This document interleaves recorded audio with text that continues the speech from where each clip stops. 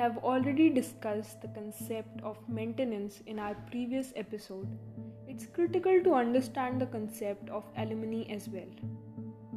The financial support given to a divorced spouse is known as alimony.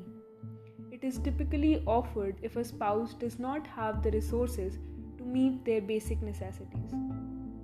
There is no set formula or hard and fast rule for calculating the amount of alimony that the husband must pay to his wife.